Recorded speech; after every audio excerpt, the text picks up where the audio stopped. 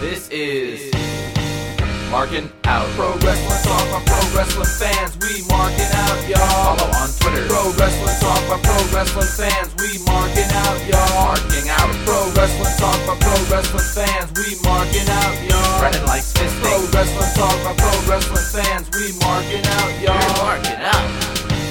Pro Wrestling Talk by Pro Wrestling fans. Welcome to Markin Out.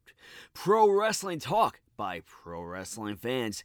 This is episode 659.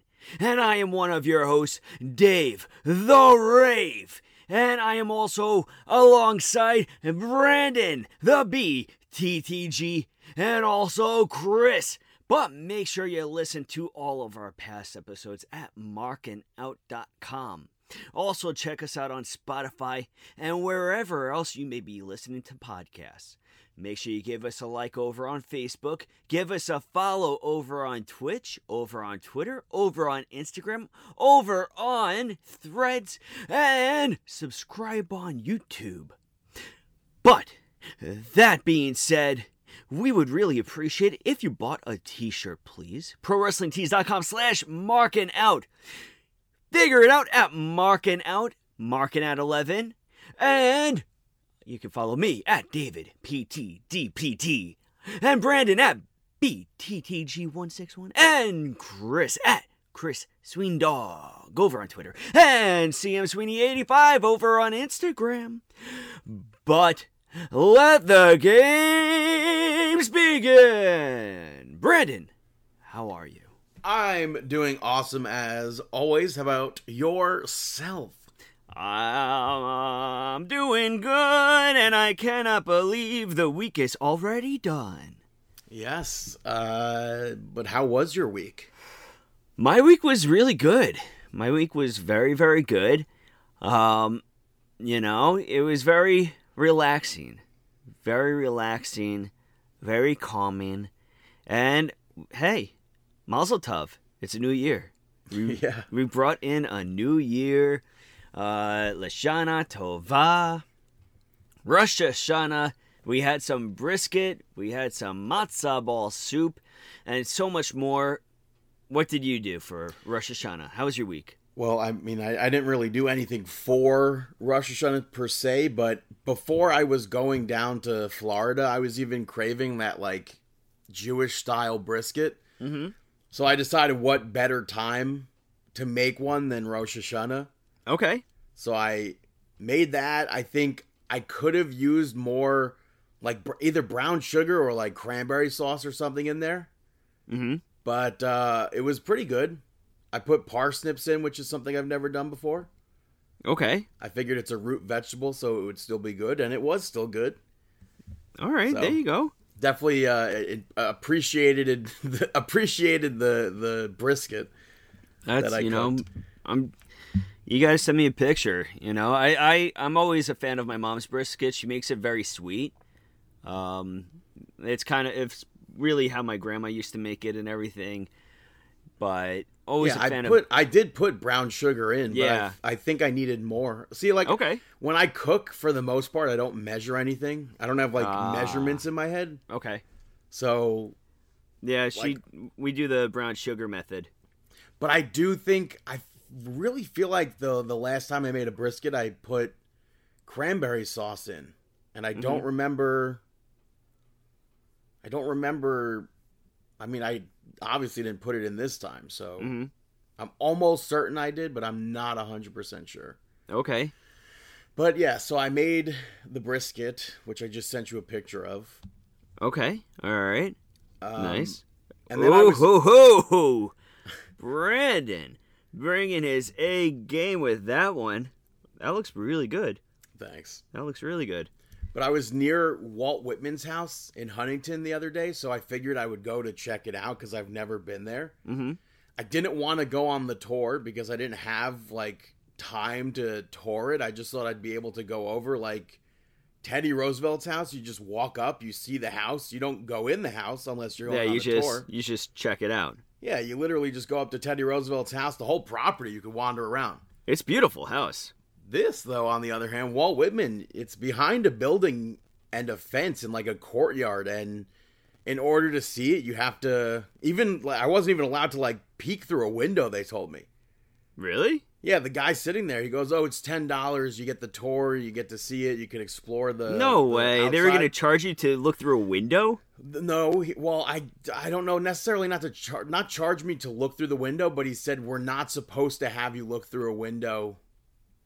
And I'm like, that made no sense to me whatsoever, but Yeah, that sounds lame. if I had time, I would have paid for the tour. Uh-huh. But if you go right around the corner, you could see a small piece of the house. Okay. So that's like kind of goofy to me, but maybe one day I'll go on the tour and Check it I out. just feel like, yeah, I mean, even if you go through the gift shop, you could like kind of peek through the window and see the house, but All right. so that doesn't make sense as to why I wasn't allowed to actually just like look through the window. Like I'm there. I Yeah, you drove there. could've- I'm interested in the history. Like I can't just look at it. Yeah, he could have like just cut you a break and let you look in. Yeah, but not even like not looked in, looked out. I was inside of a building in like a visitor center. Yeah. But that's really it kind of was, yeah. So definitely go check out Sagamore because they don't charge you. You could go sit on where the porch where President Roosevelt would sit and address people. Free. Why not? I mean, free sounds good. What is your take on chopped liver? Chopped liver seems like a back-a topic sort of thing, but I love is. chopped liver. Okay. Have you ever made your own? No. And I've never had liver by itself. I've had, well, actually, I think I might have had chicken liver. I'm not 100% sure. Mm-hmm. Maybe, I think. I'm not sure. But I feel like I have had it on its own, but I'm not too certain. like, I know liver and onions is a popular dish, but I've never had liver outside of chopped liver, I don't think. Mm-hmm. I'm almost certain. I'm not sure. But yeah, so I grew up eating it, so it's literally one of my favorite things to eat. Yeah, I agree with you. I'm I'm a big fan of chopped liver. You know, it's delicious. They say it's supposedly unhealthy for you, but I mean, I could imagine that too with all the. I'm sure it's very high in cholesterol and stuff like that. yeah. You know, but it's definitely delicious. Yeah, now we got Yom Kippur upcoming. You know, so wishing everybody listening who celebrates an easy fast. But very, very interesting news coming out of pro wrestling this week. First, fast forward to Thursday. Okay. Today, the day we're recording. WWE announces that Elimination Chamber is going to be happening on February 24th, 2024 in Perth, Australia at Optus Stadium. That's about maybe 65,000 seats for WWE, perhaps. When was the last time they even did an event in Australia? I think it was like 2 or 3 years ago. But it wasn't it was like a house show, no? Or not a house show, but They did a live event, like a network thing. actually I kind of remember it, but very like vaguely. Not But Crown Jewel. What was the other one? I don't remember. I can't remember what it is, but that's really cool that they're going back, going down under. Yeah. Super Yeah. Showdown. Yes. That's what it was. There you go. But yeah, so they announced that. Fast forward, they announced that SmackDown's going to be moving back to the USA Network starting in 2024 from Fox Yeah, in October. in a deal that is worth over $1.4 billion. There's no word about Monday Night Raw and NXT, although the USA Network tweeted out an article, but it doesn't say it in the article, but they tweeted it out saying, like, back together, all 3 shows, but people are like, Raw and NXT might not be going to USA Network. Mm-hmm. There's a rumor that Disney might pick it up somewhere. I don't know what's that going to look like. I don't know where Raw and SmackDown end up. There's the deal with Hulu is coming to an end, which is goofy. I don't know what's going to go on with that. Main Event still gets produced for Hulu. So I don't know what's going to happen with that. Montez Ford and Bianca Belair have a reality show coming out to Hulu. That's interesting. That should be cool. But I don't know what's going to happen with that. And So USA Network's picking up SmackDown, and then fast forward a little bit later, and a bunch of WWE releases happened, unfortunately. Yeah, there was these rumors of releases taking place within the near future, but there were Office people that were released. That yes. was the whole, when TKO became a thing, it seemed pretty obvious that there were going to be Office cuts. But talent cuts took place, very unfortunate, like I said. Mustafa Ali was the first one. And I think maybe the goofiest of all the releases, because he was just used on NXT. Mm-hmm. He's the number one contender for the North American Championship. He has a match booked on No Mercy against Dominic for the North American Championship. Which is coming on the 30th. At least he did have that. I don't know what's going to happen with that. Yeah. I know a lot of people think Impact's going to be a good fit for him. I definitely agree with that, but I want to see Mustafa Ali on live television and weekly storylines. Yeah, I mean, it's very unfortunate with Mustafa Ali, especially this happening again after being brought back. I really don't see why he was released, considering that he was being used on NXT, and even still, I mean, he can be utilized. You can utilize him as a trainer for some of these younger people, especially like cruiserweight people. Yeah. So, yeah. After that, news broke that Emma was released, which really sucks because she was so happy. She tweeted out talking about how happy she was that Elimination Chamber was coming to Perth. Yeah. And then like a half hour later, she's like, "Oh, never mind, I got released." Yeah, that's just. And she really didn't get a second chance, and that sucks. Yeah, I don't know. I wonder why she was actually never utilized for a second chance. I mean, we know what she started doing on the independents and stuff like that, and she was really doing well with Ring of Honor. I don't understand what they didn't see, though. Impact, yes. Impact as well. But I'm not too sure what they didn't see. It would be really nice to see her wrestle Saraya again. It would be really nice if they still brought her back somehow for the Elimination Chamber. Wow. But, yeah. Rick Boogs also unfortunately released. I think he is somebody who's filled with charisma. He's currently on a Snickers high-protein bar commercial with Bianca Belair and Michael Cole that just came out less than a month ago, I believe. Yeah, I mean, the downside with all of that is... I mean, I feel like if it wasn't for that injury that took place, unfortunately, at I think it was WrestleMania. Yeah. I feel like that injury really put a wrench in his WWE career because I don't think he really rebounded from that. Well, yeah, he came back. He did stuff back and forth with Elias, and that really led to nowhere. Elias, unfortunately, was another name who was released, and it sucks that he disappeared from television. Yeah, I mean, unfortunately, Ezekiel was released as well. With the fact that Ezekiel even got over, I think, and ended up being in WWE 2K23, I think is pretty cool. I agree with you. And I wish that they released more music with Elias. I mean, the guy is pure. He's so talented. Yeah, he had a #1 album on iTunes, so. Yeah, I'm very, very interested to see what happens, though, with Elias. You know, I'm curious to see what his next step is. Aaliyah was also released, which she currently has the record for the quickest win in WWE. 3.17 seconds, I believe. I still don't understand why they did that with her. I don't know. Like they had her pick up that very quick victory, but then they just didn't. Oh, she got injured, right? I believe she was injured. Her last match, I think she lost the tag team championships. Yeah, I think that that's why injury, I believe. Back in September 2022. So that sucks. Yeah.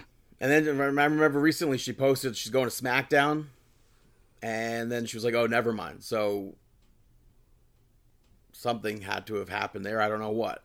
Yeah. Top Dollar got released again, which kind of was surprising because he's been such a cheerleader for WWE, especially since coming back. Yeah, I don't understand with him either. I mean, they did move him from that treasure. I don't think he gets looked at fairly because of that one spot where he... I agree. Flew over the top rope and, well, I mean, didn't. But... yeah, him not flying over. I agree with you. It sucks because of that. And you see all these videos of him with fans, and he's really incredible. Mm-hmm. So I do hope that he gets picked up somewhere. Riddick Moss has been signed to WWE for just under 10 years, and he just got released. I think he could be back someday. I mean, now, do you think that him and Emma are going to be a pair somewhere? Can we see... I'm sorry. No, I was going to say I think that would be smart. Could we see maybe an open challenge take place, GCW? Maybe Emma and Riddick Moss step up to... Who knows? Yeah, anything's possible. Right? To the Deathmatch King? Maybe. Anything is possible. Right? Never say never. It's pro wrestling. Shelton Benjamin, definitely a Hall of Famer. I don't understand how someone like Shelton gets released. I think that for Shelton being released, I think that I will be okay with him being released if it's to place Shelton in a production position or a trainer position, because this guy, he's been with the company for a long period of time, and even though he's not as young as everybody else, I still think that he brings a ton of experience to the table. So it's hard to see. But also, if he goes to any company, he'll kill it anywhere. Oh, yeah. We've seen him in New Japan. Yeah, we could see him do that in AEW. I saw somebody suggest him joining Blackpool Combat Club, and I think that would be fantastic. Mm-hmm. Revamp them a little bit. Yeah. I mean, of course, the mark in me wants to see Shelton still help out with WWE to make everything like come full circle. But if he does have the opportunity to go like to AEW and something like that and still show that, hey, Chris Jericho could do it, but I can do it just as good, I am totally all for that. I mean, me and you've been marks for Shelton Benjamin for such a... I mean, since his debut, really. Yeah, I mean, so... 20 plus years. I mean, on the other hand, I'm very excited to see what's going to happen for him, you know? And I wish we could have seen, like, the current version of Chad Gable versus Shelton Benjamin, like a 30-minute banger of a match or something like that. Banger after banger. And I still wish we could have seen Shelton Benjamin and Brock Lesnar team up again and win the tag titles, but... dude, they no. I don't... They broke my heart with that Royal Rumble spot. Mm-hmm. That Royal Rumble spot that we wanted so bad, and then they just threw it in our faces. But yeah, no. If anything, we never like to talk about how it's beneficial for somebody to get released and stuff like that, because we feel for them, their families, and everything like that. But I am also very excited to see something like Shelton Benjamin, where we know how much potential he still has. Yeah, there's so many people from these releases who are just like, there's WWE mode, and then there's, oh my God. Exactly. There's like Shelton Benjamin, if he stayed with the company, we may see 2 matches for him from him per month, maybe. Right. Not even per month. Exactly. So if he goes somewhere else, if there's an opportunity for us to see Shelton Benjamin wrestle on a weekly basis, sign me up for it. Someone else who has not wrestled in months, Dolph Ziggler, who I think is the most surprising name on that list, because he's literally been in WWE for just under 20 years. I know. He's another heartbreaker. I think everything that I just said about Shelton Benjamin, I believe could be said about Dolph Ziggler as well. Yeah, and same goes for him with a definite Hall of Famer. Without a doubt. Still the best Money in the Bank cash-ins went to Dolph Ziggler. Mm-hmm. He has the second most matches in WWE history. Only 248 matches behind Kane, which John Cena put over on Twitter, and I think that's pretty cool. Mm-hmm. And I hope Dolph Ziggler ends up as AEW champion. Yeah. I know that's like one of those things that everyone says, like, oh, I hope they go to AEW, blah, blah, blah. I truly, truly hope Dolph Ziggler, he literally is that damn good. Yeah. Just like Shelton Benjamin. But you know what? Dolph Ziggler is just like, literally one of the best. I will say that there's no places that I hope, I guess I can't say that, but I just hope wherever I want weekly TV. I want to see these people. There's no other options. I want weekly TV, but I think you'll agree with me in saying that wherever they do end up, I hope that they're just happy. Yeah, obviously, 100%, yeah. Who else do we have? Quincy Elliott. Quincy Elliott is, unfortunately, after he had his, I guess, scandal or whatever it was that took place, he kind of just he faded into the background. Yeah. Bryson Montana, who's been wrestling on Level Up. Mm-hmm. Dana Brooke. She's improved so much in recent years, and she really killed it as 24/7 champion. Yeah, and I mean, right? One of the records. She's up there. I think, she's 15-time hardcore champion? I mean, 24/7? You know? Actually, R-Truth's record, but I think she's right behind him, but... That might be. You know? But this NXT run, I think, should have been more than what it was, and I wish the fans were more kind to her. I blame the fans. For her being released, I really do blame the fans. I can't blame fans for her being released, but I wish they were kinder. I totally do, because unfortunately I've seen this before with other wrestlers where they're just bashing them. And me and you are seeing them and being like, they are just bashing them for no reason at this point. Dana Brooke deserved to have people actually look at her with a clean slate when she went to NXT and even started coming back to wrestling and everything. She deserved it. I also, her theme song that was used prior to this one that she has was literally one of the best in WWE. Yeah. Very annoyed that 2K took that one out of the game and switched it to her new one. Mm-hmm. But at the same time, it's like, oh, that's cool that they updated it. I just wish they would have left the old one in. Yeah. But ultimately, I wish WWE put her and Emma back together as a tag team, and I wish that they were tag team champions. Mm-hmm. Maximum Male Models both got released, and I think Mansoor and Massey were handed a gimmick that nobody thought would work, and they tried their best to do things to make it work, and they were both very entertaining. Yeah. So I think they will, no doubt, I think they're gonna still continue and shine on the independents. You think that they'll still be together? I don't know if they'll necessarily be booked together on like dates every single time. Yeah. But I do think you'd 100% want to bring both of them in together. I mean, Massey, I mean, he was really good with NXT even before that entire gimmick. He had a lot of promise. And then they just on commentary. Mansoor too. A lot of people liked him on commentary. I liked him there. I thought he went face to face with Brock Lesnar, stood over Brock Lesnar. If I'm not mistaken. Mm-hmm. Yeah, no, you're correct. You're correct. Shanky also got released. We have not seen him in quite some time. Shanky, the dancing superstar. I saw Brett Lauderdale say, "I need Shanky for spring break," and I thought that makes sense. 100% that makes sense. I could see Shanky actually going over on the independent stuff, especially like I could see Shanky do something with like GCW or something like that, you know? Yeah, that would make sense. I could see that. Dabba-Kato got released. He was recently on NXT. Yeah, Dabba-Kato just made his return.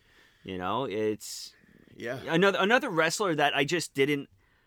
I don't know. I didn't understand that they didn't understand what they were doing and what they had. I mean, the guy is gigantic, and they're having him pretty much put over Reggie. Not pretty much. They're having him put over Reggie, billing him as a monster. I didn't get it. Unfortunate. Daniel MacArthur is one of the names. He was one of the next in line signees, a 4-time NCAA All-American. and an ACC track and field champion. Holds the indoor and outdoor shot put records at UNC. Kevin Ventura Cortez, who I'm not familiar with. Yulisa Leone. I wish her and Valentina Feroz were champions in NXT on the main roster. Hey. Yeah. You know, So, very unfortunate. These two other names say Alexis Gray and Lexini. I don't know who they are. Yeah, I'm not too familiar with them, but, you know, still just very unfortunate, you know? Yeah. Yeah. And just hopefully everybody gets back on their feet. And I think Matt Cardona really put out the best advice. And I feel like he should kind of teach a class. I agree with you. Like he took his release and turned it into this huge like empire at this point. Yeah. And I think, and he literally said, to those who were just released, this can be the end of your career or it can be the beginning. Look at yourself in the mirror and decide. I promise you the work and the money is out there. It's not easy. It's a grind. It's a hustle. It's frustrating. But it also can be incredibly rewarding in more ways than one if you work your ass off. Yeah, I'm going to add to that Steph DeLander had very similar things saying getting released by WWE can be the best thing or the worst thing to happen to your career. The choice is yours, and my success proves that. I think that her and Cardona, they totally nailed it. You know, it really is. I mean, both of them are I think they are at the top of the independents right now. Yeah, I agree with you. They've been taking the independents by storm, and you know, it really is in the hands of those people that got released. How are you going to react to this? Are you going to put out a YouTube series? Are you going to go just book yourself on independence every single weekend? Are you going to do a podcast? Like, how are you now going to market yourself and get yourself out there without relying on somebody else? Don't do a podcast. Unless you want to be a host of ours. I mean, hit us up then. But that's unfortunately all the releases. But we had wrestling this week. Yes. We had Monday Night Raw. Monday Night Nitro. It opened up with Cody Rhodes, who went to bring up Jey Uso, but got interrupted by Dominic. Rhea Ripley was not there due to Nia Jax, but I think she was in Australia. I'm not 100% sure. But Cody, I thought was really funny. He said he gets an Urkel and Laura Winslow vibe from him and Rhea. So I thought that was really funny. But he also said that it seems like Rhea Ripley has eyes for Jey instead of Dominic now. Dominic refuted that and said that once Jey joins, he'll know what it's like to have a family again. Finn Balor, Damian Priest showed up afterwards to be ringside for Dominic's match. First match we saw was Cody picking up the victory over Dominic. Dragon Lee was in the crowd. He'll be facing Dominic on Monday Night Raw in 2 weeks. Or not 2 weeks, next week for the championship. So I thought that was cool. Maybe that was writing on the wall. Yeah. I don't understand. On NXT, Mustafa Ali cut a promo like basically saying, what the hell? I'm number one contender. I have the match at No Mercy. What the hell? So that's unfortunate. But they also, Greg and Lee had a quick segment later on with Dominic with Adam Pearce just to hype up Raw next week. So I think that's pretty cool. And it's, I think it was an interesting move to have him there. The match itself, pretty quick. This was maybe 2 minutes. It was a Cody cutter. It was Crossroads. That was really it. Yeah, that was really the most of it, you know? The Judgment Day got up on the apron afterwards. Kevin Owens and Sami Zayn ran down to back Cody up. Kevin Owens called Cody Rhodes back to the ring to talk about Jey Uso. And he asked why. Why would you bring Jey Uso to Monday Night Raw? And Cody brought up second chances. Sami Zayn also brought up second chances and how it led to them winning the tag team championships at WrestleMania. And Kevin was just like, I just can't trust Jey Uso, but I hope you're both right. Mm-hmm. Jey was interviewed later on, and Jackie Redmond brought up Kevin Owens and Drew McIntyre not being fans of his, and Damian Priest wanted to speak to Jey Uso alone, and he told him that the Judgment Day also want Jimmy, but he's pushing for Jey. He also said that he doesn't want Jey to make him look bad in front of his family, and he needs an answer by the end of the night, which Kevin Owens yelled at Jey Uso over, and they ended up, I think both Kevin Owens and Sami Zayn ended up leaving from that. I think so. After that, we saw Kofi Kingston pick up the victory over Ivar. I mean, I'm not... Which... Yeah. They were apparently advertising a 2 out of 3 falls match with the two teams, but Eric is injured, and I don't remember actually seeing them advertising that, but... I don't even remember, when did he get injured? Yeah, I have no idea. I didn't even know that. Did you just say you weren't a fan of this, though? No, I wasn't... I mean, I'm not a fan of Ivar losing. Oh. Yeah. But that's just me being a mark for them. Well, they had a killer match. They did. I like that splash from the apron that Ivar did to the outside. Mm-hmm. At one point, he went to the second rope, and Valhalla had him go to the top rope instead. And I'm like, now why is he getting distracted here by Valhalla? And instead of being distracted, he was distracted, but instead of like the typical outcome of that, he actually hit the moonsault from the top rope, and I wasn't expecting that. I thought that was fantastic. Yeah. And then Kofi kicked out of that. Also wasn't expecting that. That's the thing. I don't think that he should have kicked out of those moves. The high impact coming from Ivar. You had to make Kofi Kingston look like they could potentially beat Viking Raiders. Mm-hmm. And Kofi was able to come back. He hit Trouble in Paradise and picked up the victory. Yeah.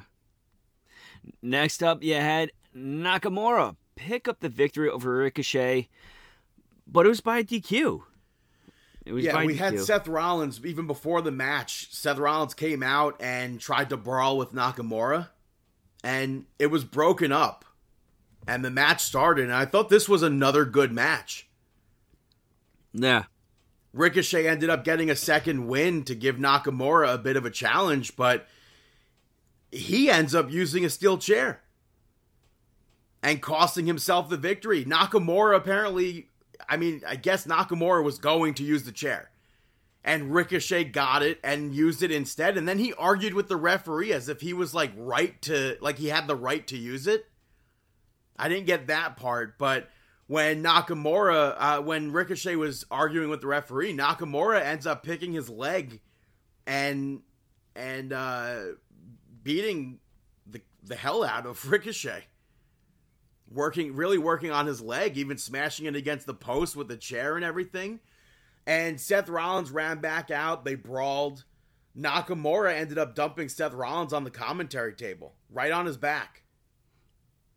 That's a big part of the storyline. Huge. Nakamura has been targeting the back. He's been playing up the back. I wouldn't be surprised if this is going to end up Nakamura as potential champion or dethroning Rollins at some point. There's definitely a possibility with that, but Seth Rollins was interviewed later on. He was obviously furious, and he said that he's willing to do whatever it takes to get Nakamura in the ring. And he said he's going to let Nakamura pick whenever he wants, and questioned if Nakamura will be the one to define his legacy or if Seth Rollins will be the one to do that. Yeah. So we'll see something, probably a match set up soon for Fastlane, I assume. Yeah, I would assume that it's probably going to be Fastlane. Next up, you had Chelsea Green and Piper Niven pick up the victory over Shayna Baszler and Zoe Stark. Back-to-back DQs? Not a fan of back-to-back DQs. Yeah. Also, I think it would have been nice to see Shayna Baszler in dominant singles competition, but I think with the division the way it is, it makes sense for her and Zoe to become a team. Especially since they had that mutual respect throughout, I guess, with their feud. I mean, my whole thing is that I don't like Shayna going into the tag team right now. Right. I mean, I'd say I think she would have been great in the Piper spot also with Chelsea. Yeah, I agree. But Nia Jax showed up and she attacked Piper Niven. She took out Zoe Stark. She took out Chelsea Green. She took out Shayna Baszler. I liked Michael Cole mentioning that her and Shayna Baszler were tag team champions and Shayna broke Nia's arm. Mm-hmm. Really, that was like the end of Nia in WWE. Yeah. But now we really don't know why Nia Jax is back because she's going after everyone. It doesn't matter if you're Rhea Ripley. It doesn't matter if you're Chelsea Green, Piper Niven, Shayna Baszler.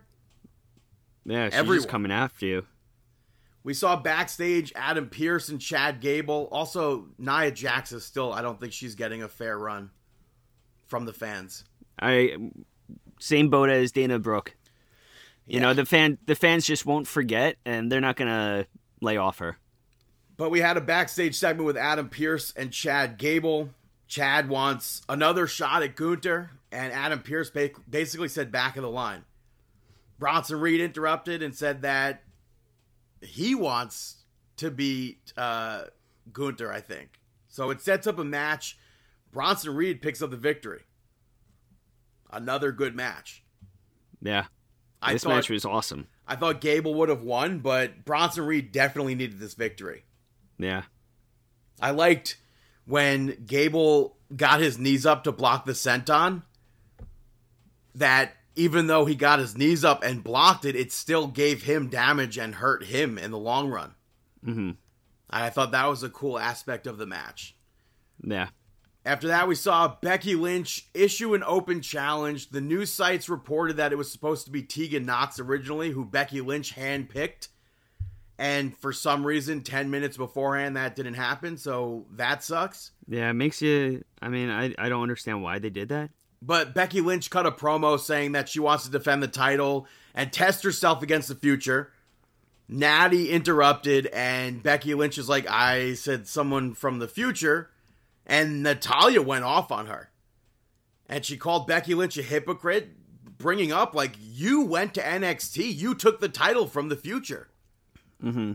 Michael Cole also in this segment brought up Becky Lynch's title reigns and said world title reigns are 7 if you include NXT, which is something they've not done with Charlotte. So Charlotte maybe is back to being a 16-time champion in WWE.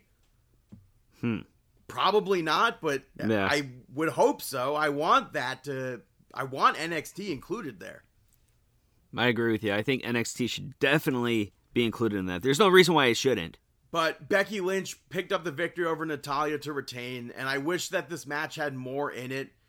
I don't know if anything's going to happen because of the loss from Natalya. Mm. Like, maybe she'll be down in the dumps again or something like that. I'm not 100% sure. But hopefully we do get more NXT matches, even if it's on Monday Night Raw. Mm-hmm. Hopefully we do get more competitors like Tegan Nox. Yeah. I want to see matches like that we haven't seen with Becky Lynch, really. Yeah, hopefully over time we'll get a chance to see all of that. Earlier in the night, we saw Tommaso Ciampa cut a promo saying that he was playing the long game and he's waited a long time and now he wants Gunther. He wants the Intercontinental Championship, and it sets up a match with Ciampa versus Giovanni Vinci, which I could have done with a longer match from them. Mm-hmm. Apparently, the ratings said otherwise. This they said was the lowest watched match in Raw history or something like that. No way. Something like that. I find that hard to believe. I have no idea, but unless there was like But there was Monday Night Football, Football. I think. Yeah, so Raw is going to be completely crushed, I think, this whole Yeah, so I wouldn't... there's so many asterisks next to this where it's like, yeah, but look at what else was on TV. But Tommaso Ciampa made Vinci tap out, and Kaiser was pissed. Kaiser, he didn't really take the role of Gunther there, but he was pissed off at that. Mm-hmm. And then in the main event of Monday Night Raw, we saw Jey Uso pick up the victory over Drew McIntyre. And the story still with Drew McIntyre is that he's not satisfied with how his championship reign went in that COVID era. And we saw the Judgment Day come out during this, and when he went for the Claymore, Dominic jumped up to distract him, and Jey Uso ends up hitting Drew with the super kick. And then the Judgment Day hyped up Jey Uso, gave him like a pep talk. Jey ends up hitting all of them with super kicks. It was definitely unexpected to see all of them start jumping onto the apron and start to really try to give him that boost. Yeah, but McIntyre capitalized on that and hit that Claymore, I would say, out of nowhere and picked up the victory. And after the match, the Judgment Day surrounded Jey Uso. Sami Zayn's gone. Kevin Owens is gone. They all jump Jey Uso. And Drew McIntyre saw it. And he walked away at first. He stopped. And he did that look back. And when he literally turned away from that, my jaw dropped. I was not expecting him to turn his back on Jey Uso. I don't have that happen to me often. But my jaw literally dropped because I thought this was going to be him earning Jay's trust. Because he saw him take out the Judgment Day. I thought he was going to go back and help Jay and defend Jay from the Judgment Day, but that didn't happen, and Cody Rhodes ended up running down to make the save. Yeah. But I thought that was crazy. I thought it was definitely a shock, and I think it's a strong point for Cody Rhodes to be in that save position. I mean, I like the fact that Cody Rhodes, I don't even think Cody looked at Drew McIntyre. I think Cody just had his eyes on the ring, straight. Right? I don't even think he paid any attention to Drew McIntyre. But my jaw was on the floor. Yeah, I agree. But totally. That's Monday Night Raw. Going to move over to NXT, which opened up with Becky Lynch cutting a promo where she named some of the women from NXT in rhyming form as to who she might be challenging. Yes, let's discuss. I didn't realize so many people were going to be bothered by this. So, all right. I liked this promo because first of all, that's Becky Lynch, like the bare bones of Becky Lynch. What? Bone Crunch series. No, the very core of Becky Lynch, she was doing all those puns and stuff. So that's true. Not to say these are puns, but that's Becky Lynch to me. They were rhymes. It reminded me of superstar Billy Graham mixed with Lanny Poffo. I mean, I definitely see what you're talking about with Graham and Poffo. I guess I'm in between. I don't hate it, but I think that I would have rather just had a straight promo instead of a rhyming promo.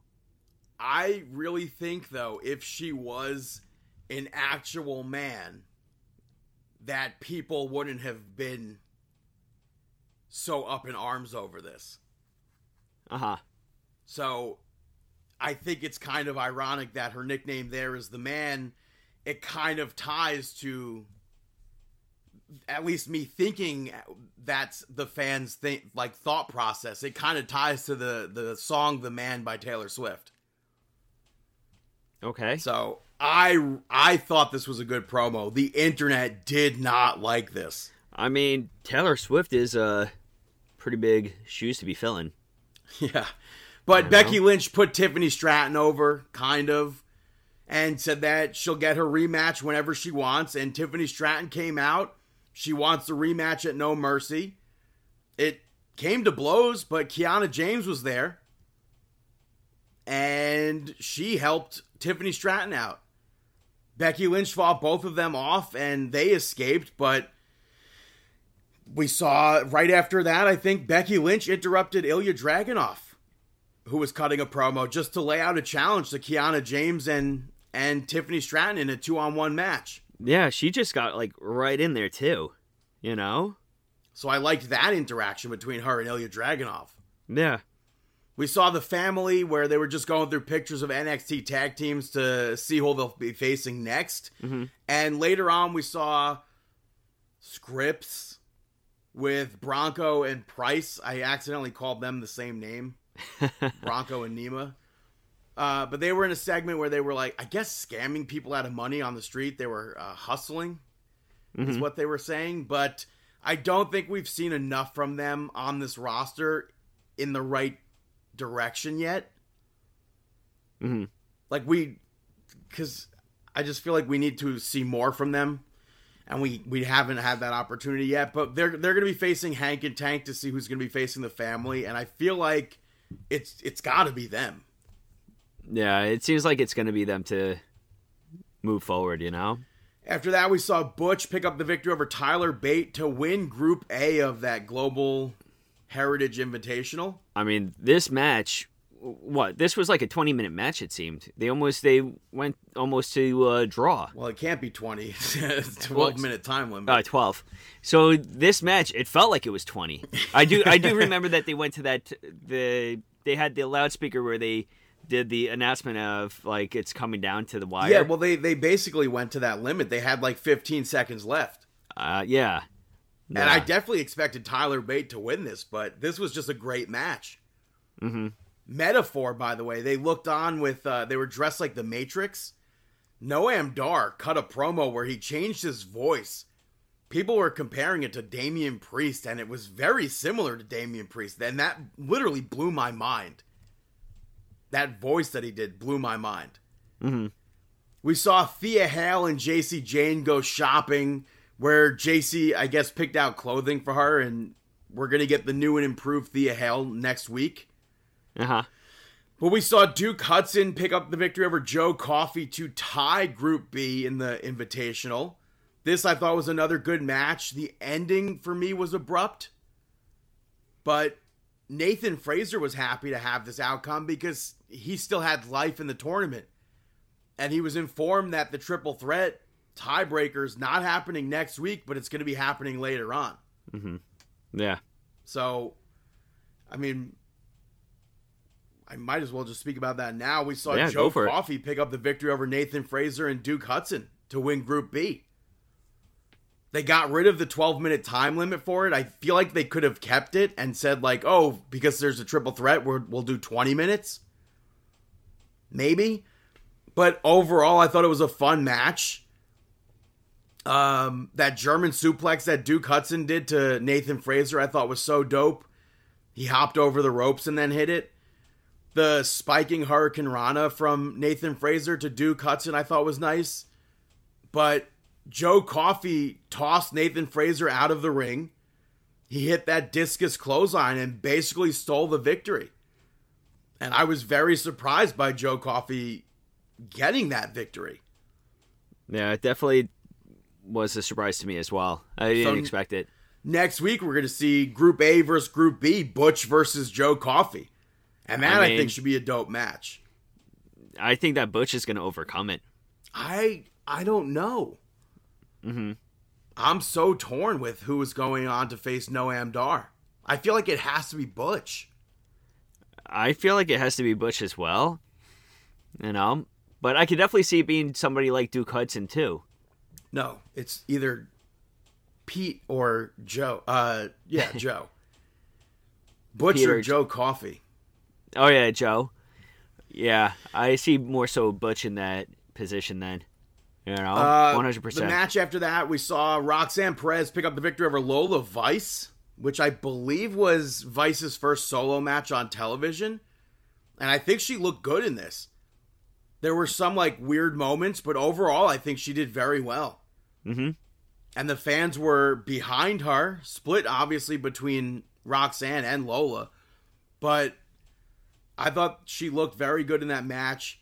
Roxanne Perez reversed a submission attempt, which was already a reversal of Pop Rock's, and basically got the victory there. Yeah. Roxanne Perez afterwards had a segment with Becky Lynch where she offered to help in the main event, and Becky Lynch turned her down. She appreciated it, but she's like, you're a bit beat up right now. I think I can go out there myself and do it, which is kind of like a slap in the face. Yeah. But really, ultimately, she was telling her to heal up. Yeah. We saw Eddie Thorpe go out to the tree that Dijak whipped and finally challenged him to a strap match. But I think it's happening next week instead of the premium live event. I don't recall. I'm almost certain it's on next week's show instead of No Mercy. It was a good promo. Yeah. You know? And I got the outcome I wanted for weeks. Yeah. That's true. But we next saw up, Dominic. Yeah. We saw Dominic speak to Trick Williams earlier, and he spoke about Trick being in Carmelo's shadow, and I thought he was going to offer Trick a spot in the Judgment Day, but that didn't happen. It was just really just planting doubt into Trick's head. And yeah, which makes sense because Dominic is that sort of a person. But yeah, going into that match, Dominic picked up the victory over Carmelo Hayes. But DQ finish. This was, first of all, Ilya Dragunov was on commentary for this. I think they had a pretty decent match, though. And Carmelo Hayes ended up throwing Dominic into Ilya Dragunov by mistake. He was reversing Dominic, so like he really didn't see that Ilya was where he was throwing him. But then Dominic ends up dropping Carmelo Hayes into Dragunov, which was 100% on purpose. Dominic got into Ilya Dragunov's face and slapped him, which was beyond ballsy. Yeah.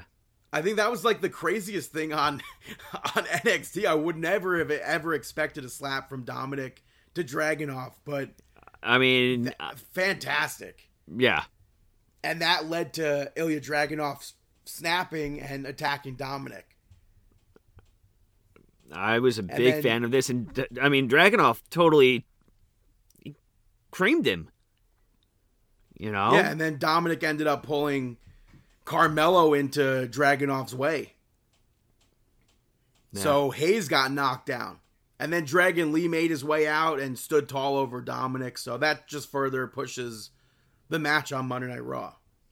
Yeah. Joe Gacy and Ava spoke to Trick after this. And they tried to recruit him for Schism. Trick turned them down. And I feel like that also plants seeds of doubt into his head. Mm-hmm. Yeah. And then later on, like I said earlier, that promo from Mustafa Ali aired. Which is now like so like just wild. We had Briggs and Jensen backstage where Briggs was blaming Fallon basically for what Miles Bourne did last week. And Baron Corbin walked in to yell at them about yelling. And he told them to get over it, told them to shut up. And Briggs stepped up to Corbin and made fun of what happened with him last week with Braun Breaker. So that sets up Briggs versus Baron Corbin for next week. Yeah, that was a nice little setup. And then in the main event, what we thought was supposed to be Becky Lynch versus Tiffany Stratton and Kiana James turned into Becky Lynch and Lyra Valkyria picking up the victory over them. Tiffany Stratton and Kiana James, they attacked Becky Lynch during her entrance. I was a fan of that. Lyra made the save, and I felt so stupid when Lyra came out. Why? Because I didn't even think of her as an option as to who could save Becky Lynch in that scenario. It just makes like way too much sense for it to have been her. Yeah, I was a big fan of how they came out to attack Becky Lynch, though. Like, I like that they came like right through the smoke. Yeah, I thought it was really. And I thought they put on a good match. I would have liked to have seen some of Becky Lynch versus Stratton and James on her own. But what I think is cool about this was that it was Lyra who got the victory. So I thought that was really cool. And I thought Vic Joseph on commentary here equating this to like Booker T being in the ring with guys like Ric Flair and Randy Savage. Mm-hmm. For someone like Lyra Valkyria to be in the ring with Becky Lynch, I thought that was cool because I guess people like us, we wouldn't necessarily like think that to put Becky Lynch on a level where it's like Flair or Savage. Mm-hmm. But for some people have only been watching for so long. And some people get into the industry because of Bayley, because of Charlotte, because of Becky Lynch, and because of Sasha Banks. So I think that's pretty cool that Vic Joseph threw that in there to elevate Becky Lynch, in my opinion. I could totally see that. I think Becky Lynch is going to elevate everybody. But Tiffany Stratton ends up taking them out with a chair afterwards, and Becky Lynch changed the match at No Mercy to an Extreme Rules match, which I think is going to be a huge test for Tiffany Stratton. I could see that. We just had when Becky Lynch spoke about Bray Wyatt, how Bray Wyatt really ultimately taught her how to use that table. I wonder if this will be some sort of like passing of the torch with that. That would be interesting. I didn't think about something like that. I do think that at some point Tiffany is going to dethrone Becky for the championship again. And I'm all for that. Do you think that Tiffany's like, I don't want the reign to end at No Mercy. I don't think it should end at No Mercy, especially I don't think it should end in a clean manner either, just because of who Becky Lynch is. But she hasn't been like cheating at all recently. What do you mean, who? Becky? Yeah, no, but that's the thing. I don't want Becky Lynch to lose the title or anything like that anytime soon, or at least I don't want her to lose clean. Like if it's okay. Like I don't want Becky. You're saying from the other side where Kiana James could easily get involved. Yeah, like Becky Lynch is a main event, main roster wrestler, WrestleMania, had moments, all of that, huge accolades. I don't think that she should be losing the championship within a month or 2 or 3 that quickly. The only way I could see it with a transition that manner would be if like Tiffany Stratton or Kiana James or whoever is cheats to win. Like maybe Tiffany Stratton pins Becky, but Kiana James is holding down her ankles or something like that, like some sort of a maneuver. But I definitely think, which on the other hand, an Extreme Rules match I feel like would be legal. Yeah, but do you think that it would happen that quickly? I really hope not. On the other hand, do we see Tiffany Stratton going? There was a rumor of her going up to the main roster. Yeah, I didn't see those rumors. No? I thought I saw those floating around like maybe That's 100% very possible, but I feel like I saw that like before Becky Lynch went to NXT and everything. I started to see, it was back when Tiffany Stratton appeared on television for WWE. Well, Raw. And then she did that interview where she's like, I don't want to go to the main roster yet. No, that was... Or after that. That interview was much earlier. That interview was like a few months ago already. Okay. Yeah, but I'm interested. I think that it's going to be great to see what happens with Becky Lynch, the NXT women's division, and it's going to be awesome. Yeah, and that's NXT. Moving over to SmackDown. Before the show actually started, it was announced that Matt Riddle was released from WWE.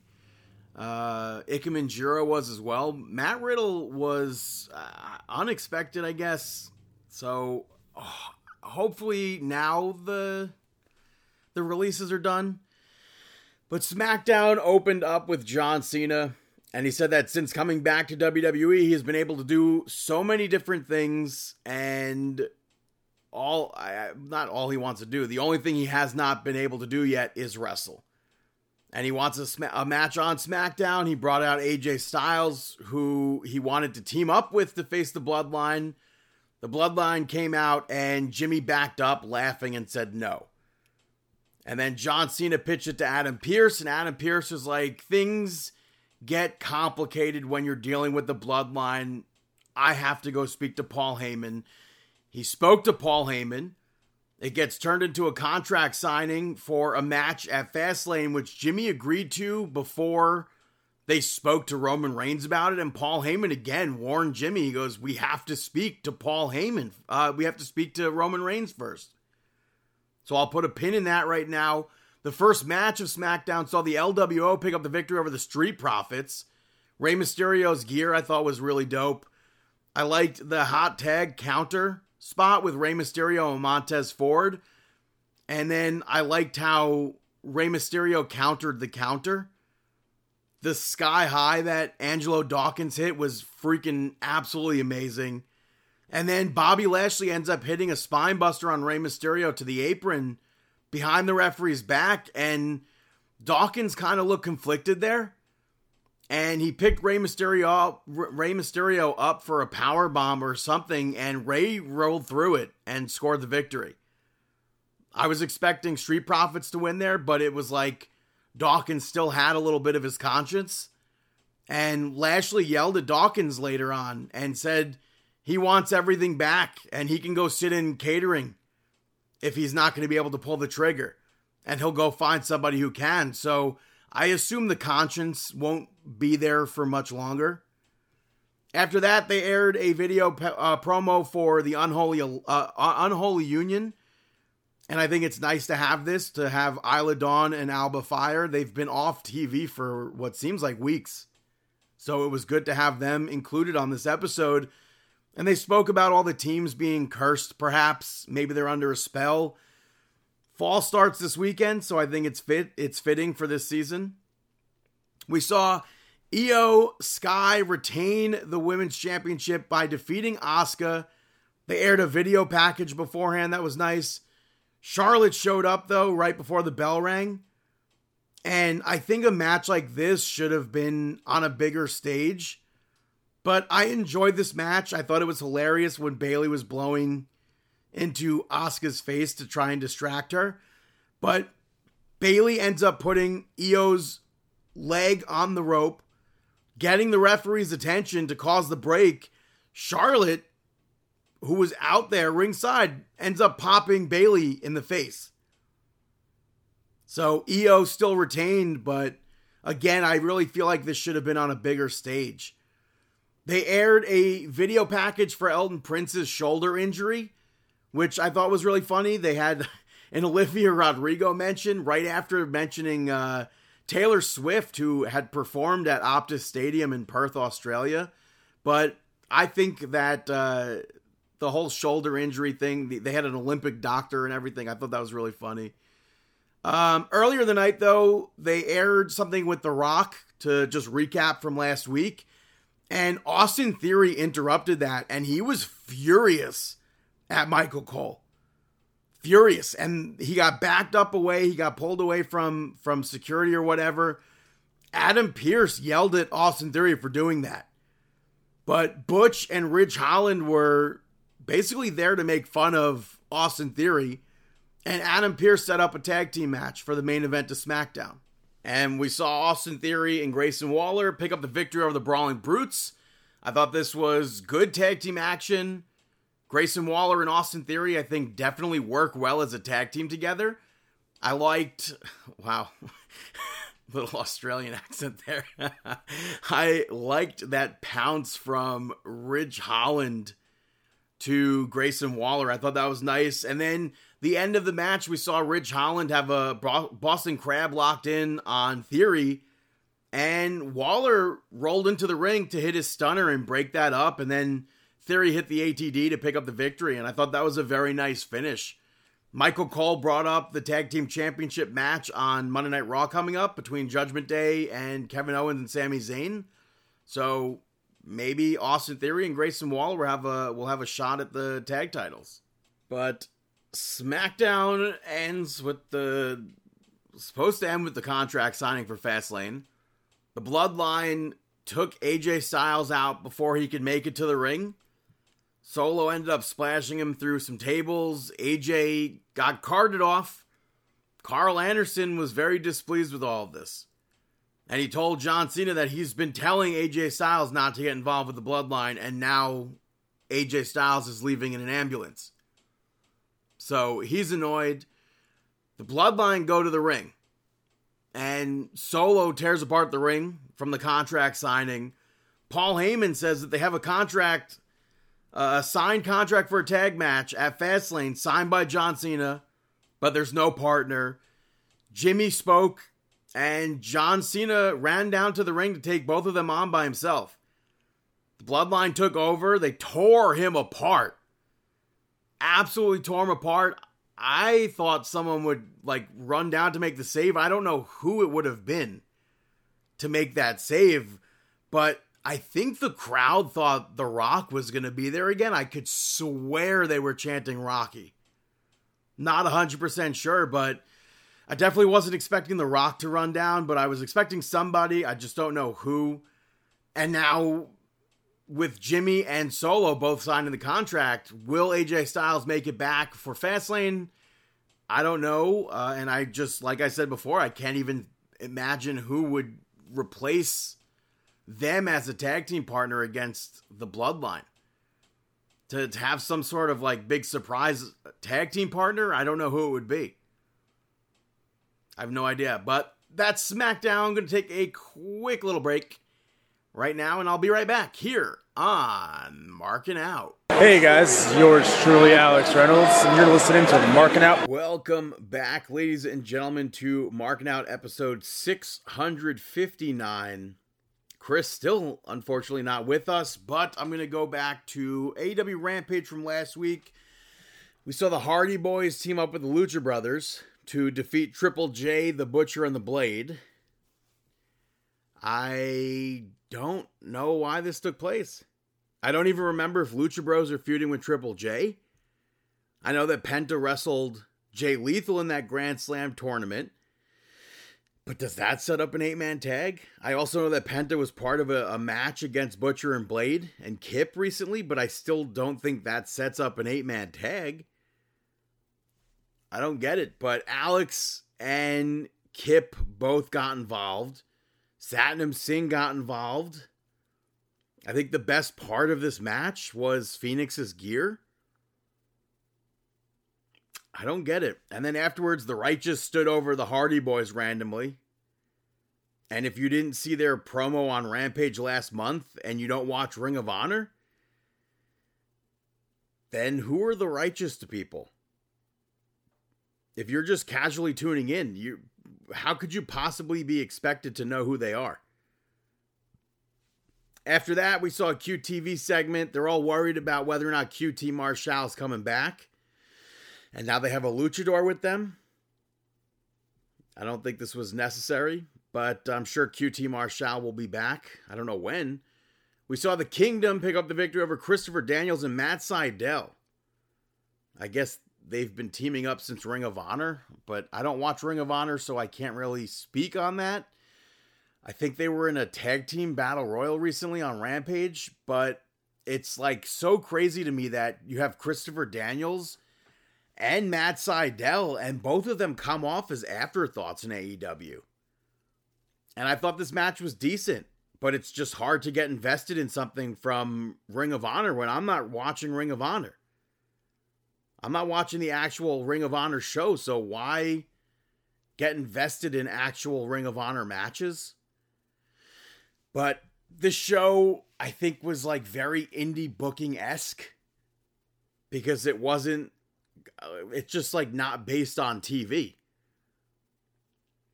The Kingdom cut a promo afterwards, I think challenging Adam Cole and MJF for the Ring of Honor Tag Team Championships, but I don't, they didn't mention that further, I don't think, on Dynamite.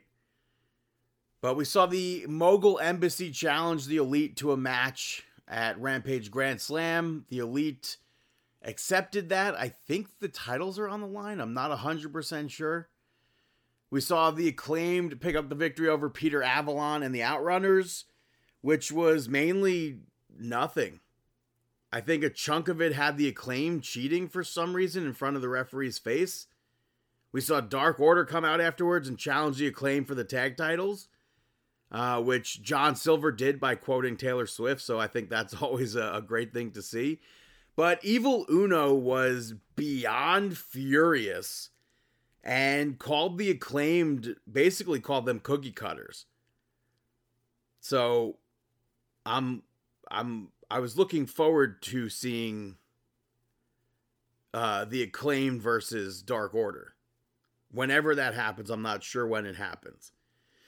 Aussie Open picked up the victory over Damian Chambers and Lord Crew, which was a super short match, maybe a minute long, maybe a little bit over a minute. Nothing to speak on further with that. The main event, though, saw Chris Statlander pick up the victory over Jade Cargill to retain the TBS Championship. And I think it was nice to see Chris Statlander and Jade Cargill go back and forth to show off their strength, because both of them in different ways are billed as strong. And it was pretty hard hitting at times, which was, I think, good. We saw Smart Mark Sterling get involved, and Jade ends up yelling at him. And he ends up pushing her out of the way of Chris Statlander.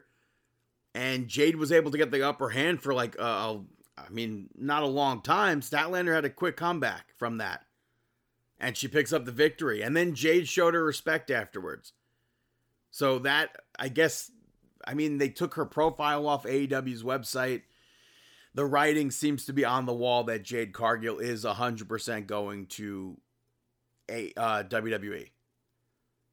If she's leaving AEW, I found that weird that they did this match.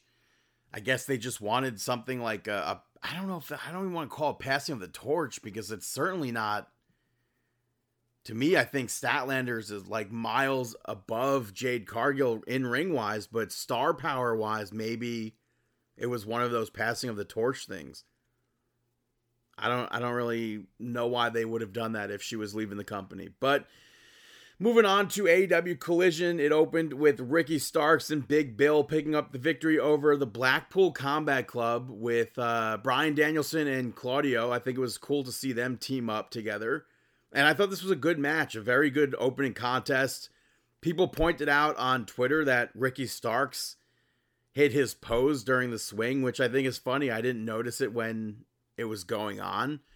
But I will say this was a surprising outcome. Even if the ending was a little bit goofy with Ricky Starks grabbing the referee and like the camera cuts outside and like the referee's focusing on stuff not happening in the ring.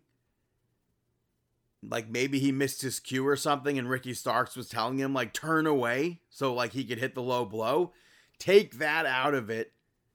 I think the match was good. I just thought it was a surprising match. Even with how long the match was, I was expecting it to be shorter and I was expecting Blackpool Combat Club to win.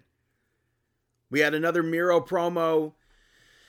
His match with Will Hobbs did not humble Powerhouse Hobbs, so he wants to have another match down the line. And then he yelled about Lana. I don't like these promos, and I just want Miro matches. FTR picked up the victory over Iron Savages to retain. I wish this match got more time, but only because I'm a huge fan of the Iron Savages. But I think it was the right amount of time for how little they've been showcased on television. So, and I think even though he missed the moonsault, Tommy, I think that was a dope move. Boulder. The moonsault that Boulder hit. I was a big fan of that, even though he missed.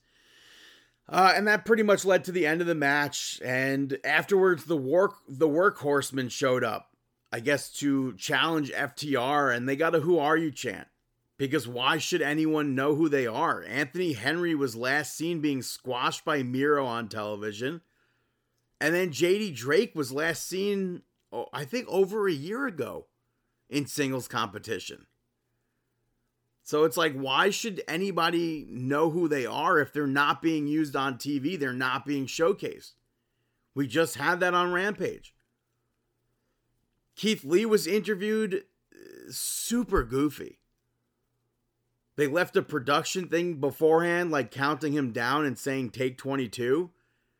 It was interrupted by Shane Taylor, and then he introduced Keith Lee to Lee Moriarty, and Keith Lee's like, I know who that is, but he's, I guess, a new member of Shane Taylor Productions. So I assume that sets up a match between Keith Lee and maybe Lee Moriarty. I don't know. But then they had an interview later on with Ricky Starks and Big Bill, and many people think that they did production gimmicks, error stuff in this to cover up the Keith Lee one. I don't know if that's the case, but Ricky Starks ended up challenging Brian Danielson to a goddamn Texas death match, and I really wish they would stop doing those in AEW. Because I feel like they're almost like at least once a month at this point. We saw John Silver pick up the victory over Anthony Bowens. The match was supposed to be Evil Uno, but I think Twitter complained and Tony Khan replaced him with John Silver because of Twitter. I think. Either way, I think I would have been fine with seeing Evil Uno in this match, but I'm happier seeing John Silver versus Anthony Bowens because they're two people that I've seen literally wrestle for years. Bowens since the start of his career, John Silver probably from right around the start of his career as well. So for me, when I see stuff like that, especially on TV, I think that's really cool. But Billy and Max Caster got banned from ringside. And this was a match that I would have really liked to have seen on the Independents. Ringside on the Independents. This is a match that I would have liked to have seen be 10 feet from the ring for. But we saw Evil Uno show up and he threw Anthony Bowens into a ring post. Got back under the ring. They weren't banned from ringside, so I don't know why he had to hide from the referee. But good match. After that, Aussie Open picked up the victory over PB Smooth and Wes Barkley. And the only thing worth noting from this is that Aussie Open, they cut a really bad promo, but they challenged FTR to a match for the tag team titles at Wrestle Dream. The smaller guy, I don't know what his name is, but he kept saying championships instead of championships. And I thought that was super weird. That was ugh, it was grossing me out kind of. I can't explain that. But I do think it's cool that Wrestle Dream is exactly 1 year from when they last faced FTR. So I think that's a cool little fact. After that, they did Tony Storm Portrait of a Star, which was an interview segment with RJ City. And I think this should have been done so many weeks ago. For so many weeks at this point. I thought this was great. I think, a majority of it I thought was great. So I would like to see more and more of these. Not to skip ahead, but I feel like they missed the boat for Dynamite this week. After that, we saw Andrade pick up the victory over Scorpio Sky. And I was surprised to see this match pop up because it seemed like if you see these two competitors, it's like the battle of who's been off TV longer. I think Scorpio Sky's been injured. I'm not 100% sure. I don't know if he's been cleared or what, or how long he's been cleared. Obviously, he's cleared. He was in the match. But up until that point, I thought, or at the start of the match, I completely forgot Andrade was face. And I thought Scorpio Sky was a face, but he was kind of cheating in this match. I think it was a good match regardless. And Andrade ends up winning with the figure 8. He shook hands with Scorpio Sky afterwards, which was even more confusing because Sky was, to me, cheating, doing some shady things in that match. But Bullet Club Gold came out and Jay White mentioned that he saw Andrade watching his boys last week, which I thought Jay White's promo was kind of funny. He gave everybody nicknames except for Austin Gunn. But it led to Jay White challenging Andrade. That's a match for Rampage this week. That should be cool to watch. Shibata had a backstage promo where he had his phone talk for him. He's coming to Wrestle Dream. I don't know. We don't know who he's going to be facing. I thought we were going to find out on Dynamite, but no, I guess maybe on Collision that would make more sense. We saw the Righteous pick up the victory over the Hardy Boys, which, like a lot of matches on Rampage and Collision this week, they involve Ring of Honor. Something that I believe Tony Khan said he wasn't going to be doing, but this episode was very, even up on Dynamite, this was a very heavily focused Ring of Honor show.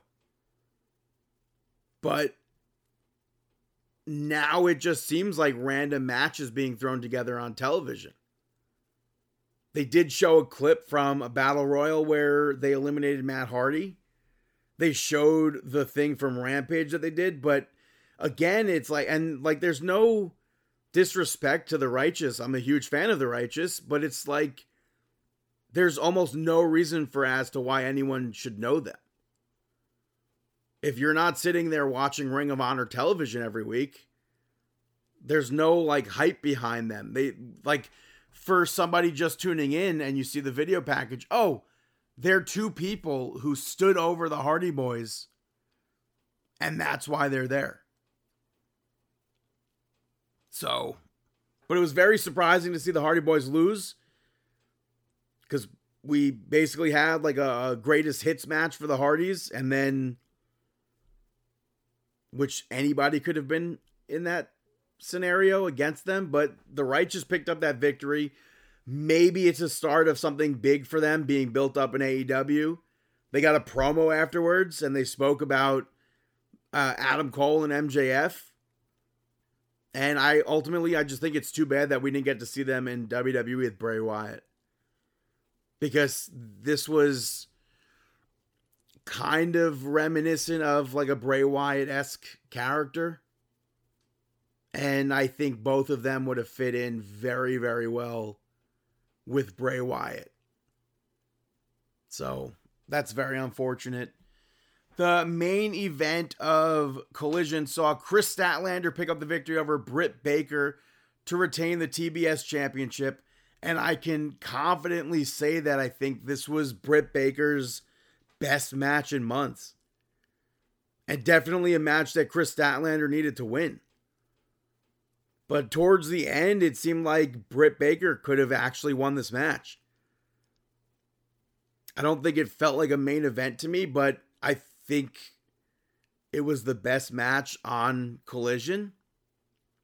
So in that sense, it's like, I think the best match should feel like the main event, but it really didn't feel like the main event. But very, very good match between the two of them. My DVR cut off before the match ended.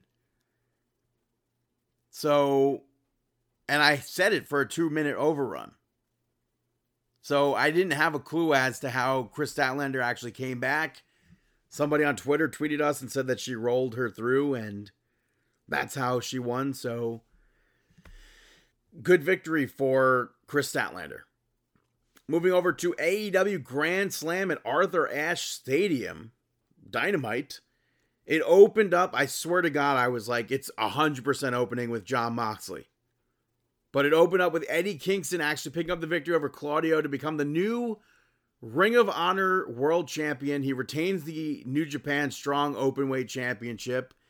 This match had a lot of outside the ring fighting. And they kept saying this was like 12 years in the making. They did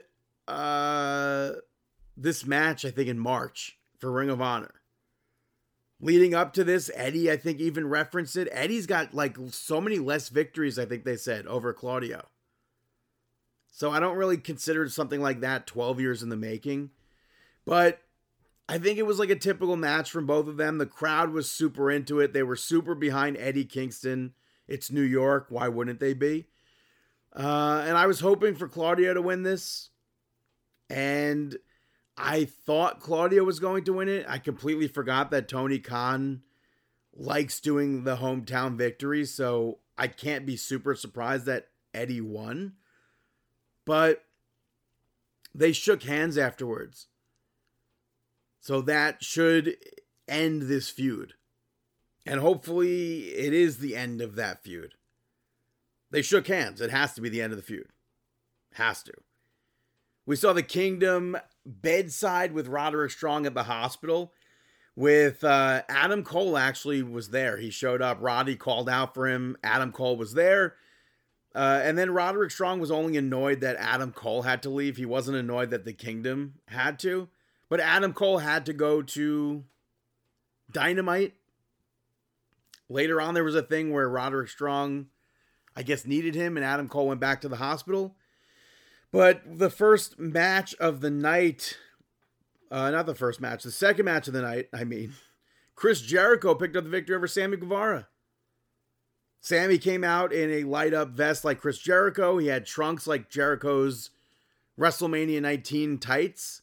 They mentioned Shawn Michaels and the match at WrestleMania 19 against Chris Jericho.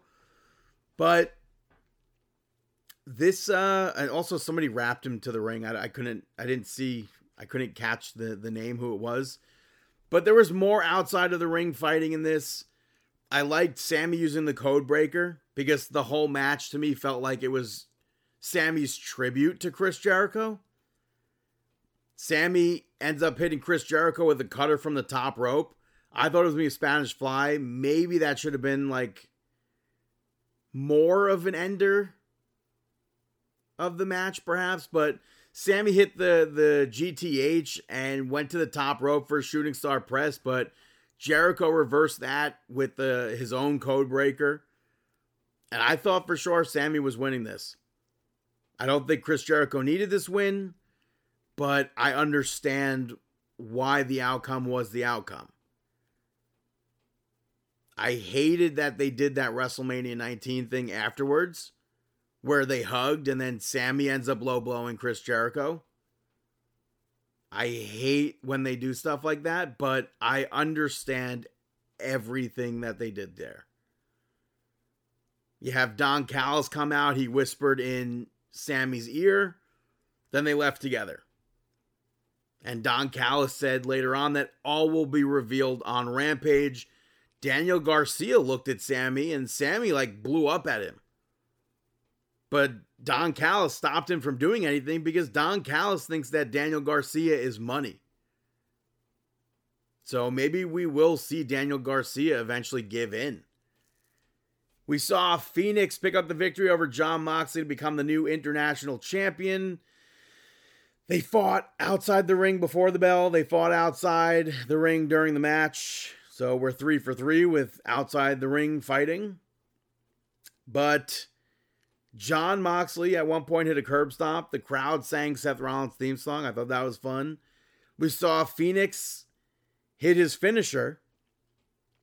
And the referee just stopped counting. And the crowd obviously didn't see Jon Moxley move. The crowd started booing. So Phoenix picked up Moxley again and hit him with the same finisher and ended the match, won the match. People thought Jon Moxley might have been paralyzed at that moment. And in the next segment, commentary said that he walked out on his own. So then it was reported that he was dealing with a concussion. And he went to the hospital for it, I think. So that's very, very unfortunate. I don't know if he was supposed to lose the title. I think it sucks that if he was, they're just hot potatoing it again. I hate that hot potato. It does nothing for a title. And ultimately, I just hope Jon Moxley's okay. And maybe Rick Knox should be fired. Because that was a terrible spot. Just count the 3. After that, we saw Saraya pick up the victory over Toni Storm to retain the championship. Toni had an entrance with the portrait of a star. And I thought when they were doing that, we were getting another segment. I think it would have been better if we got that segment and then her entrance. Because I don't fully think the special effects, the black and white entrance worked. For me, at least. I know Twitter, liked it. But for me, I think the music worked. The black and white, like vaudevillains effect, to me doesn't work. We saw Ruby get involved in this. We saw more fighting on the outside, of course. Tony tried to cheat. Ruby stopped it. She slid Saraya the spray paint, which Saraya used. And I get what they tried to do at the ending, but I don't think the ending worked, because we all see that Tony Storm missed the exposed turnbuckle. So I don't think that ending worked.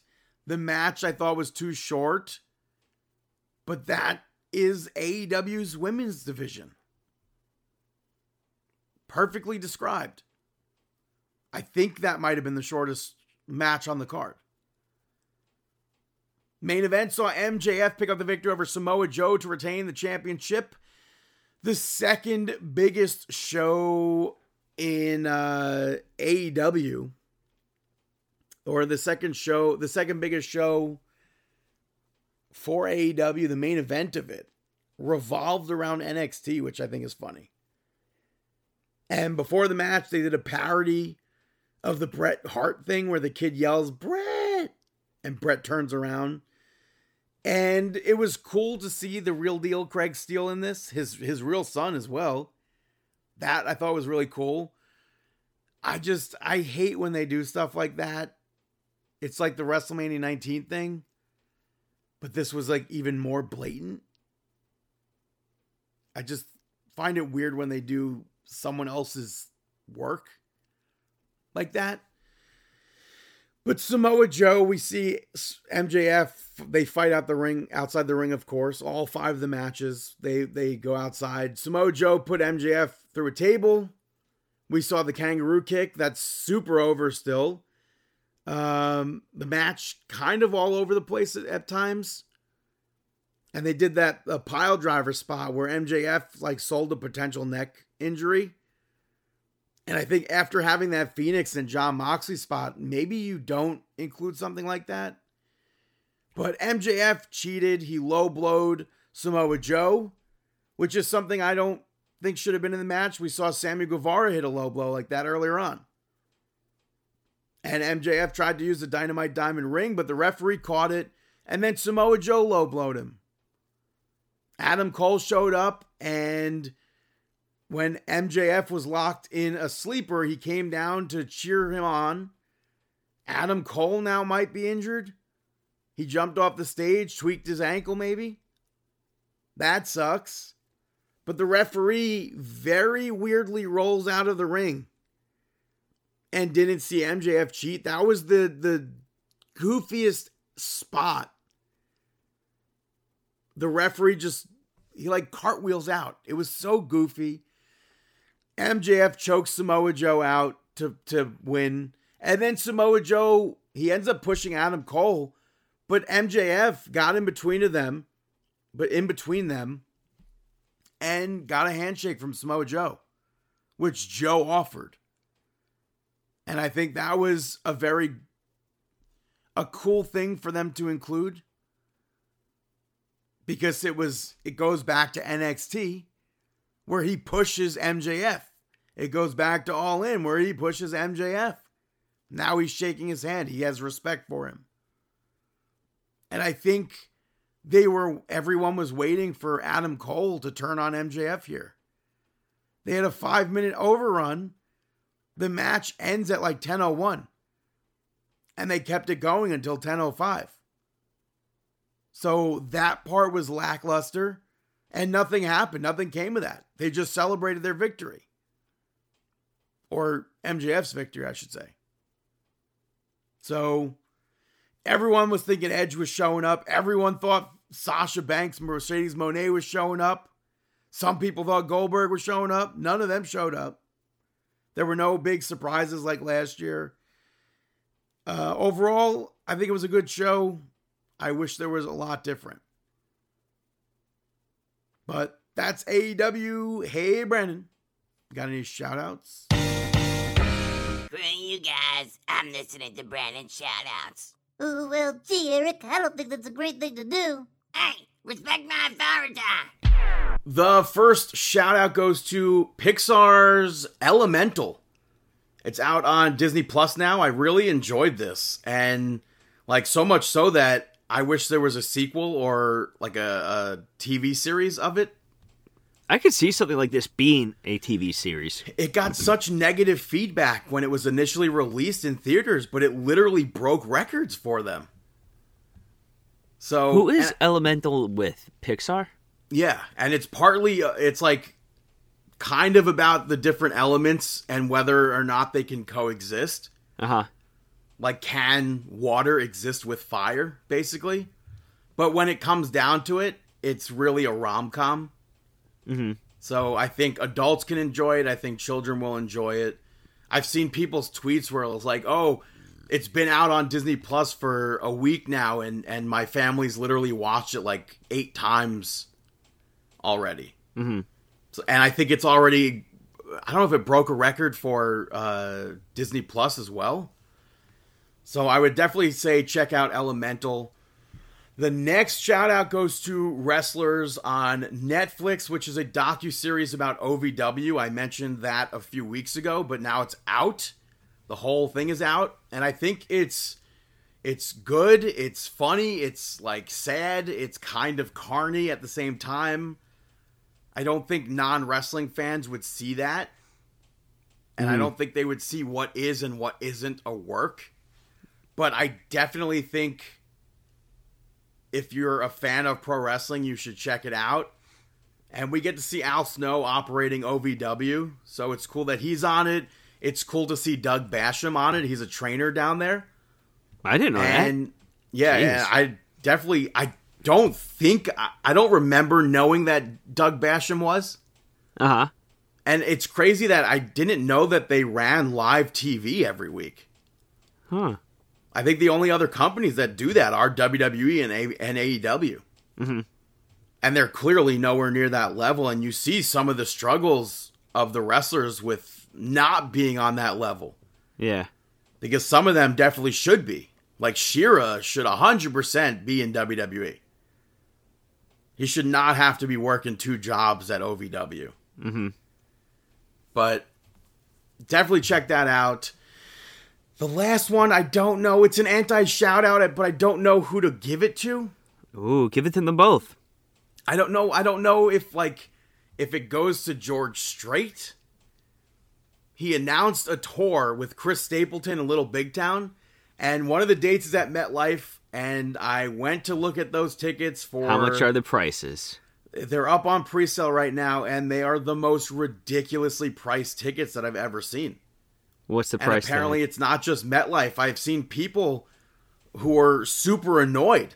The cheapest tickets at MetLife Stadium are like around $200 with the fees. That's awful. And I don't think that's right. And I went to go look to see how much I paid for Taylor Swift when I literally sat all the way up at MetLife Stadium. That was $80.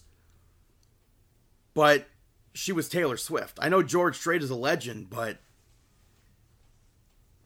I don't know. I paid $80 to sit near the stage for Garth Brooks at Yankee Stadium. They're forgetting. With, like, the inflation rate there, it should be like 100. Yeah, it's awful what they're doing. I saw people saying that they've attended so many George Strait concerts in the past, but this tour they've been priced out of. Mm-hmm. Which, like, imagine being a fan who's actually seen him a bunch of times, and you decide you can't go because of how ridiculously priced it is. Yeah, it just shows that they really don't care about the fans anymore. And I feel like that might be even worse than someone like me who's never seen George Strait and wanted to. So for that, I really don't know who to put the blame, if it's on Ticketmaster or if it's on George Strait's team. Mm-hmm. But that really sucks because I thought it would have been cool to see George Strait. I thought for sure he'd have like $20 tickets at MetLife. I don't know why I thought that. Yeah. That really sucks. So Why those would you are think my $20? That's like... Wait, what? I wouldn't have thought $20. Maybe like 50. Yeah, maybe more. Maybe, I don't know. I would have expected the most to be like $80 for the top. Mm-hmm. Maybe not 20. That's crazy. But those are my shout-outs. Now it's time for... Mark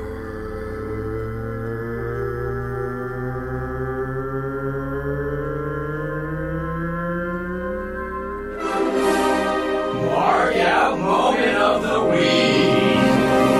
That is right, our Mark Out Moment of the Week. I gotta say, first of all, there was a video of Paul Wall going around Twitter and TikTok, and I literally thought it was Finn Balor, and so many other people thought it was Finn Balor, but his hair was gray, so I knew it couldn't be him. But Xavier Woods joined in and pointing that out. Finn Balor tweeted about it, so I thought all of that was funny. Yeah. I figured that would be included here. I still really don't know Paul Wall. I know he was Brooke Hogan I feel like the only reason why we would know Paul Wall is because of Brooke Hogan. Yeah, I don't know. Something I marked out with was they had Grand Slam take place this week, AEW, and they had MJF appear on Pix 11 News in the morning, and he was appear on everything. Everything. But for me, I usually watch Pix 11, so I watched his interview with Marisol, and it was an awesome interview, very funny. And then something else that I marked, well, today they even did a recap of it, saying that he picked up the victory over Samoa Joe. And then something else that I marked out over it was, well, actually twice today.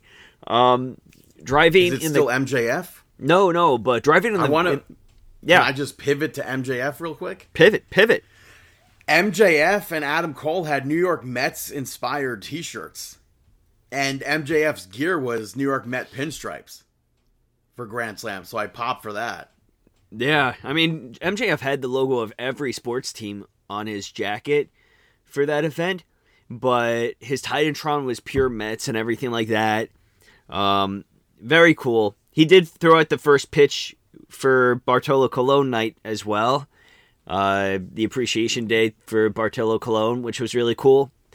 But the other thing I marked out was usually I found myself recently listening to the news when I'm driving to and from work. Not really listening. 10 wins. You give us something, we give you the world. Yeah, that's what I watch. That's what I listen to. What do they say? You give us 23 minutes, we give you the news. I love that bumper. Something like that. What's his face is on there now? Scott Stanford. Oh. Yeah. I marked out for that. Scott Stanford does the news on there now. That's cool. Yeah, usually in the evenings. But that, besides 2 times today, actually, in the morning, they actually aired an audio clip, and you just hear people, like, yelling, and some, like, slaps and stuff like that. And I'm like, what the hell is this? Like, sometimes they'll play audios of things and then describe the events of what the video is. And they were like, you were just listening to a wrestling event that took place in Japan on a train. Oh my God, yeah, I saw that. ABC even posted it. Yeah, they were talking about how they sold out a train and this is the first of its kind. And Tony Khan, I think, messed up big time by not doing something like that for Dynamite. They were literally, how many trains are right there? I know, I definitely marked out for that. I think Suzuki was involved in Minoru this. Suzuki was on that. Yeah, so I marked out for that. Pop for that. And then another thing that I marked out over was them just talking about WWE on the drive home on the news station, 1010. They were talking about how WWE was going to be moving SmackDown over to USA instead of Fox. It was like a quick 10-second thing, and I'm like, this is cool. Like, I'm listening to the straight up news, and they're actually talking about this stuff that's pro wrestling related. Yeah. But yeah, what about you? Anything else from you? Well, I don't watch the show, but Triple H was on the show Billions this past week. I saw that. That airs on Showtime. He was in a scene with Paul Giamatti, who, for a long time, I always thought he could actually play Paul Heyman. So, I thought that was pretty cool. Mm-hmm. Did you mark out that Craig Steele was on Dynamite? Totally did. And I mean, him and his son redoing that commercial. Yeah. Or the Bret Hart commercial.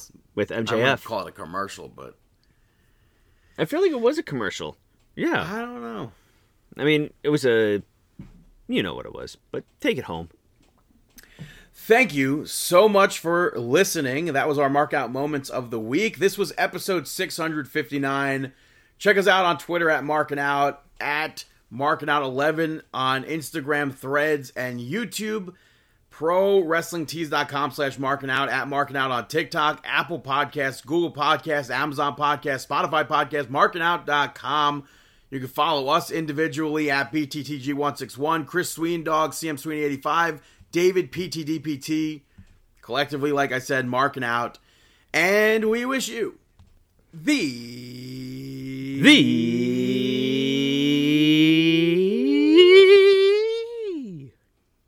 best of luck of in your luck. future endeavors. Have a fantastic week.